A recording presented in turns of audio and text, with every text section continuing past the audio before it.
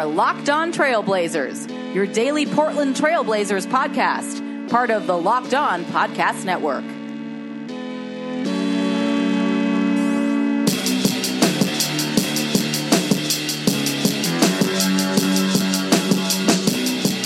Hello and welcome to a September 28th, Wednesday edition of the Locked On Blazers podcast. I'm your host, Eric Garcia-Gunderson, a writer for BlazersEdge.com and the former Blazers beat writer for the Vancouver Columbian. Welcome back.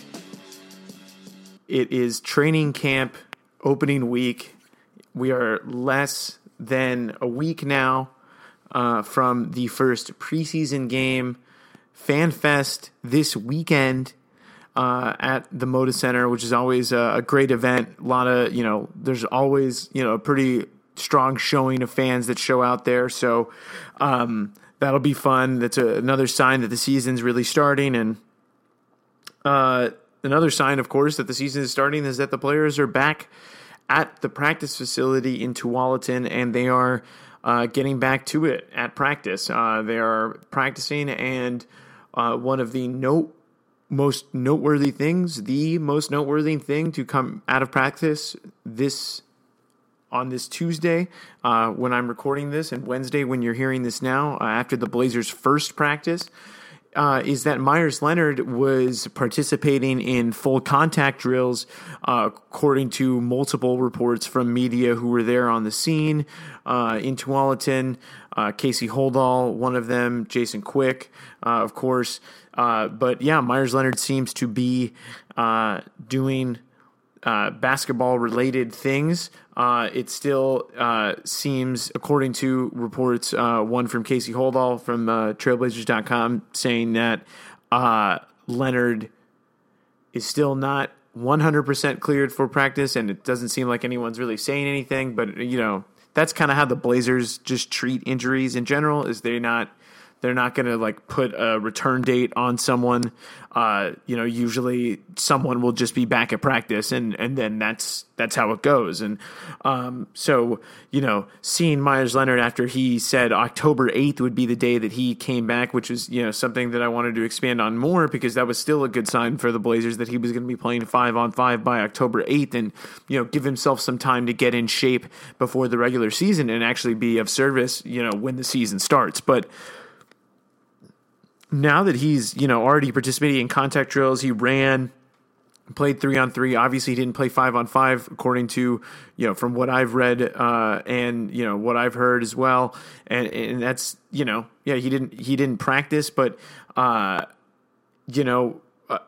least he didn't do the 5-on-5 stuff. And I think that will come, but the fact that he's doing that, should be no surprise to anybody, I guess. But that's just how the Blazers handle their injuries. It's like they try and make it a surprise, I think. And it just seems that suddenly some guy, is close, but they won't say when he's going to be there. And so, Meyers Leonard seems to be working his way back, and I think that's really important for the Blazers to have a bench to start the season, because Meyers Leonard will not start. They're not going to go back to that too big lineup that they went with Mason Plumlee and Meyers Leonard to start last season. And they're starting Al-Farouq Aminu, and they're going to need guys that can score and stretch the floor on that second unit, because I think one of the obviously the shortcomings in Evan Turner's game over the course of his career is his outside shot.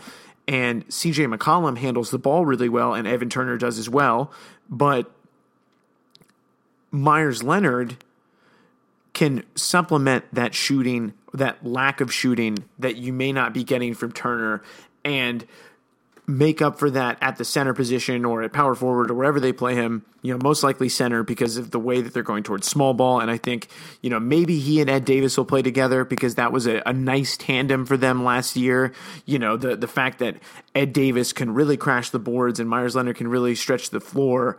I think that was a good dynamic that they had going, and was really, key to their success in the second half of last season. Not just the the whole team getting better defensively, but the bench was just really beating up on other bench units. And if they can get Myers Leonard healthy immediately, then that makes it a lot easier for them to, keep pace with teams like Utah, who a lot of people think are going to be better than them, or, at least be competing with them for a top 4 seed. And if they have Myers Leonard healthy, that makes that start of the season a little bit easier, and I think also removes a little bit of uncertainty from the back end of the rotation, because I think while Stotts will juggle lineups a lot, I do think that he would like to have all possible options on the table, and having Myers Leonard back sooner than he even led on at media day is a great sign for the Blazers. And I still believe that, I think Mason Plumlee is a great player, and there's, a big story, within the Blazers training camp is that he's developing or trying to develop a mid-range shot, and he worked on it in the offseason. But, we'll see about that. But we know Myers Leonard can shoot the ball. And neither one of them have shown that they can really defend at an elite NBA level. So it's not like either one is leading in that regard. So I do think that Myers Leonard, though, at his size, 7'1", 245, still has the physical potential to, maybe be a really excellent defender one day. But, that remains to be seen. But I do think he has a chance to be that. And, the fact that he's going to be healthy sooner rather than later also gives him a chance to, really, show the coaches, how he measures up against Plumlee, although I don't think Plumlee's starting job is on the line. And I don't think that position is going to be changing very much in the preseason even. But, it's Terry Stotts, so you never know. He did, say today to reporters that he is going to toy with the starting lineups because, of course, it's something that I said on the last episode of the podcast, because, he doesn't want anybody to catch on to a trend. He doesn't want to do something, so-and-so times in a row and answer questions about it. And I think talking about the starting lineup is Terry Stotts' least favorite thing. So I don't think we're going to have an answer about that until, the first game of the season at the end of October. So I'm interested to see how the lineups play together, though. I think that's going to be a telling thing to maybe see how certain lineups perform, how certain combos perform. I think maybe, that was maybe where they saw a little something in Ed Davis and Myers Leonard together, before Leonard got injured. And the preseason is going to be a fun time to experiment. And now that they have Myers Leonard there, they really can, maximize the preseason and the kind of science laboratory that it is, to the best of their abilities. Obviously, they're missing some guys that they're missing one guy who could definitely use the work in preseason, and that's Noah Vonleh, who again is injured during training camp for the second time in his career. There's no timetables on his return, and that was one of the things that came out of media day yesterday that we didn't really touch on. Festus Ezeli also an uncertain timetable, but I don't necessarily think that they don't necessarily need him right away. I think that they can get away with winning games, without his help in the regular season. I think he will be a nice game changer in the playoffs. And I think Myers Leonard, Mason Plumlee, and Ed Davis all can really handle the responsibilities. And I think, too, we got to give all these guys a little bit of credit because they're all really young still. I mean, Plumlee and Davis, maybe not so much as Leonard, but still, they are still, in their, early to late 20s, the early part of your late 20s. They're like Davis is 27, and Plumlee's 26. This is a really young group still. I think that's something that is hard for people to remember at times. And I think this team's going to do fine in the regular season. I think where Ezeli is going to help, and I always credit the conversation that we had with Kevin Calabro on Locked On Blazers, where he said that he's looking at Ezeli as a guy that's the back end of the road, a back end of the season type guy, playoff series type guy. I've kind of used the PJ Brown metaphor for him. PJ Brown, when he was on the Boston Celtics, when they won the title with Kevin Garnett and Paul Pierce and Ray Allen. Also, shout out to Kevin Garnett, who retired this week. I don't think we mentioned that. Obviously, played the Blazers a lot, especially when he was in the Western Conference with the Timberwolves. Great player. But shout out to KG. Great career. But the Blazers usually would, I don't know, actually, because I think the record with KG was pretty good. The record recently, since KG left against the Blazers, has been awful. But that was quite a long time ago. But back to the Blazers. Myers Leonard being healthy is great. I think their big man situation is okay for now, especially now that Leonard is there, that they have another body. They brought in Greg Steamsma. They brought in the Steamer for training camp. And that was just so that they had another guy that, guys could work on because he's 7 feet tall and can block shots. And, I don't think Steamsma is sticking around. I think he's just there, to kind of help the team through camp. And, they really, I think, can get through, any of these injuries to Ezeli and Vonleh because, I didn't necessarily think that those two guys were going to end up playing a whole lot, barring some kind of injury. So, I think the Blazers are in a good spot right now, heading into training camp. Being in training camp, and I'm really intrigued about how Terry Stotts is going to use this roster. It's obviously one of the most interesting things about following this team is, the little tinkering here and there to the rotation that Stotts sometimes does, or situationally that he does, not just, your traditional, second quarter rotation, or sometimes he'll play a guy that hasn't played at all, late in the second half or what have you. Stotts is a master tinkerer, and it's always really fun to watch him, do that. And I think, it's going to be another interesting season because he's going to have a whole new group of guys that he has to, because even though it's mostly the same group, no group is the same. And so he's going to have to understand, he's going to have to continue to, evolve his understandings of these players as they evolve. And it's going to be a really interesting thing to watch for the Blazers. Another interesting thing that happened today that came out of Blazers practice was Paul Allen talking to reporters. He talked about, how the luxury tax is painful. He was asked about advertising patches on the jerseys, and he was also asked about potential lockout stuff. He said he was confident about, the situation. I think he was pretty positive, I think, but he can't say anything according to his comments, but he didn't, I think that's kind of the general tone of how the talks about the potential work stoppage at the end of this season have gone with regards to the union, NBA players union and the NBA. Is most of it is all about, how good the league is doing and how, everyone's optimistic that a deal will get done. So it just seems like Paul Allen is kind of echoing that sentiment, which has been transmitted through, various reporters. And, it makes a lot of sense. The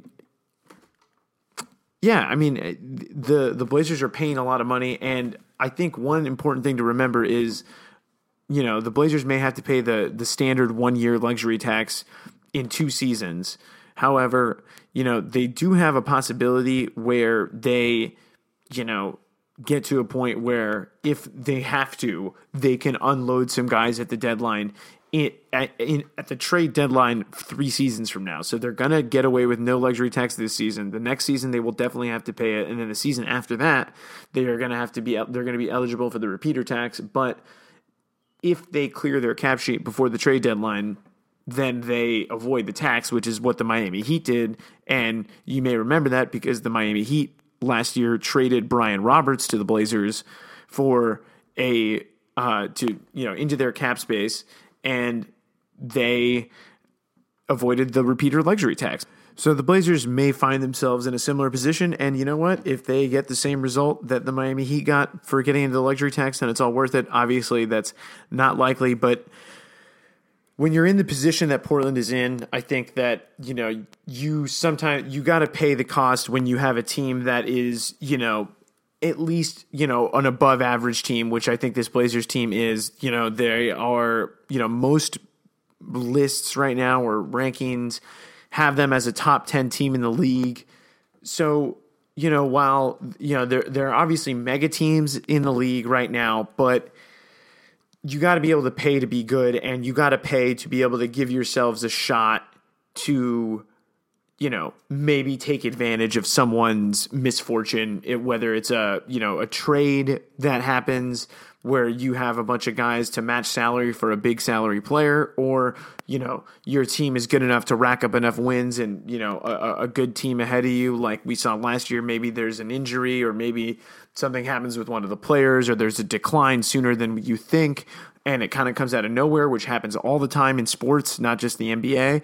So I think the Blazers are, going to pay that because they went so long without winning. Paul Allen went so long without winning a playoff series that I think that now, he sees this team on their first real go-round win a series, no matter the luck that they had to win that first series and the way that they played against the Warriors, I think, is as good a time as any right now, because what really are they waiting for? And so I think it's, it was interesting comments. Obviously, paying a tax like that is going to hurt, but I think too, it does hurt, and he's obviously doesn't want to pay it. So, if there comes a time where he just can't, there's a way out of it. I think there's, a way for Portland to, trade off some pieces that may be desirable to other teams if they're no longer desirable to the Blazers themselves. Training camp continues. Can't wait to see the first preseason game to see what Mason Plumlee's mid-range jumper looks like.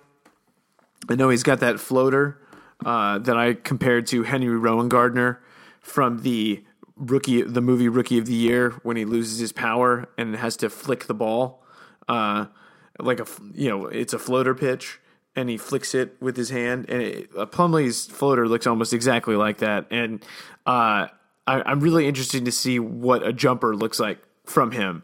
I know he worked on his free throws last year because he was consistently fouled a lot during the season, but he did get a little bit better at those as the season went on. And, that's going to be an interesting development when Myers Leonard comes back. How does he play? How does he perform?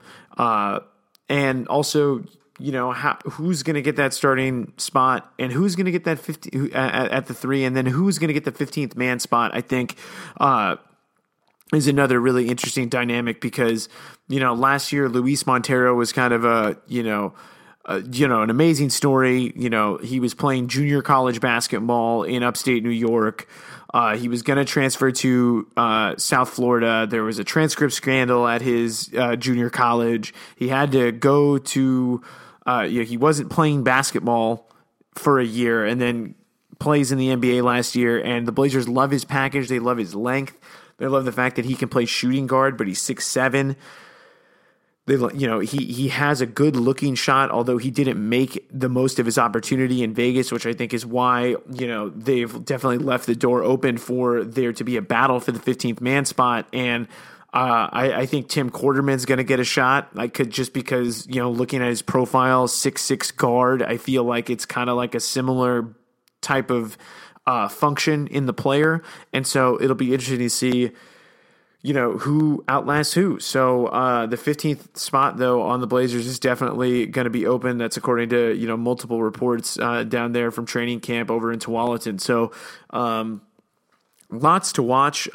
We will keep you abreast of any developments here on Locked On Blazers with regards to the Blazers during training camp. We're going to hopefully have some interviews talking about things that are going down in training camp, also kind of season preview-y stuff, kind of like the stuff we did a couple of weeks ago with the guys from the other Locked On podcasts. We're going to have guests that maybe necessarily aren't Locked On podcasts, but we will have guests. And so we're going to try and keep the basketball conversation fresh for you as we approach the start of the preseason, which is October 1st, I believe. So that's this week. And the Blazers are going to get things going with training camp, or not with training camp, with Fan Fest on Sunday, and then they will play the Utah Jazz on Monday. So we're getting close to some real basketball here, or at least almost real basketball. So stay tuned, stay subscribed, follow me on Twitter at Eric_Gunderson, follow the podcast at Locked On Blazers, send us an email at lockedonblazers@gmail.com, subscribe on iTunes, Stitcher, TuneIn FM, Google Play, anywhere you can get a podcast. Subscribe to us, Audio Boom, the Audio Boom app. So, stay locked in, and we will be back with another episode of Locked On Blazers for you tomorrow.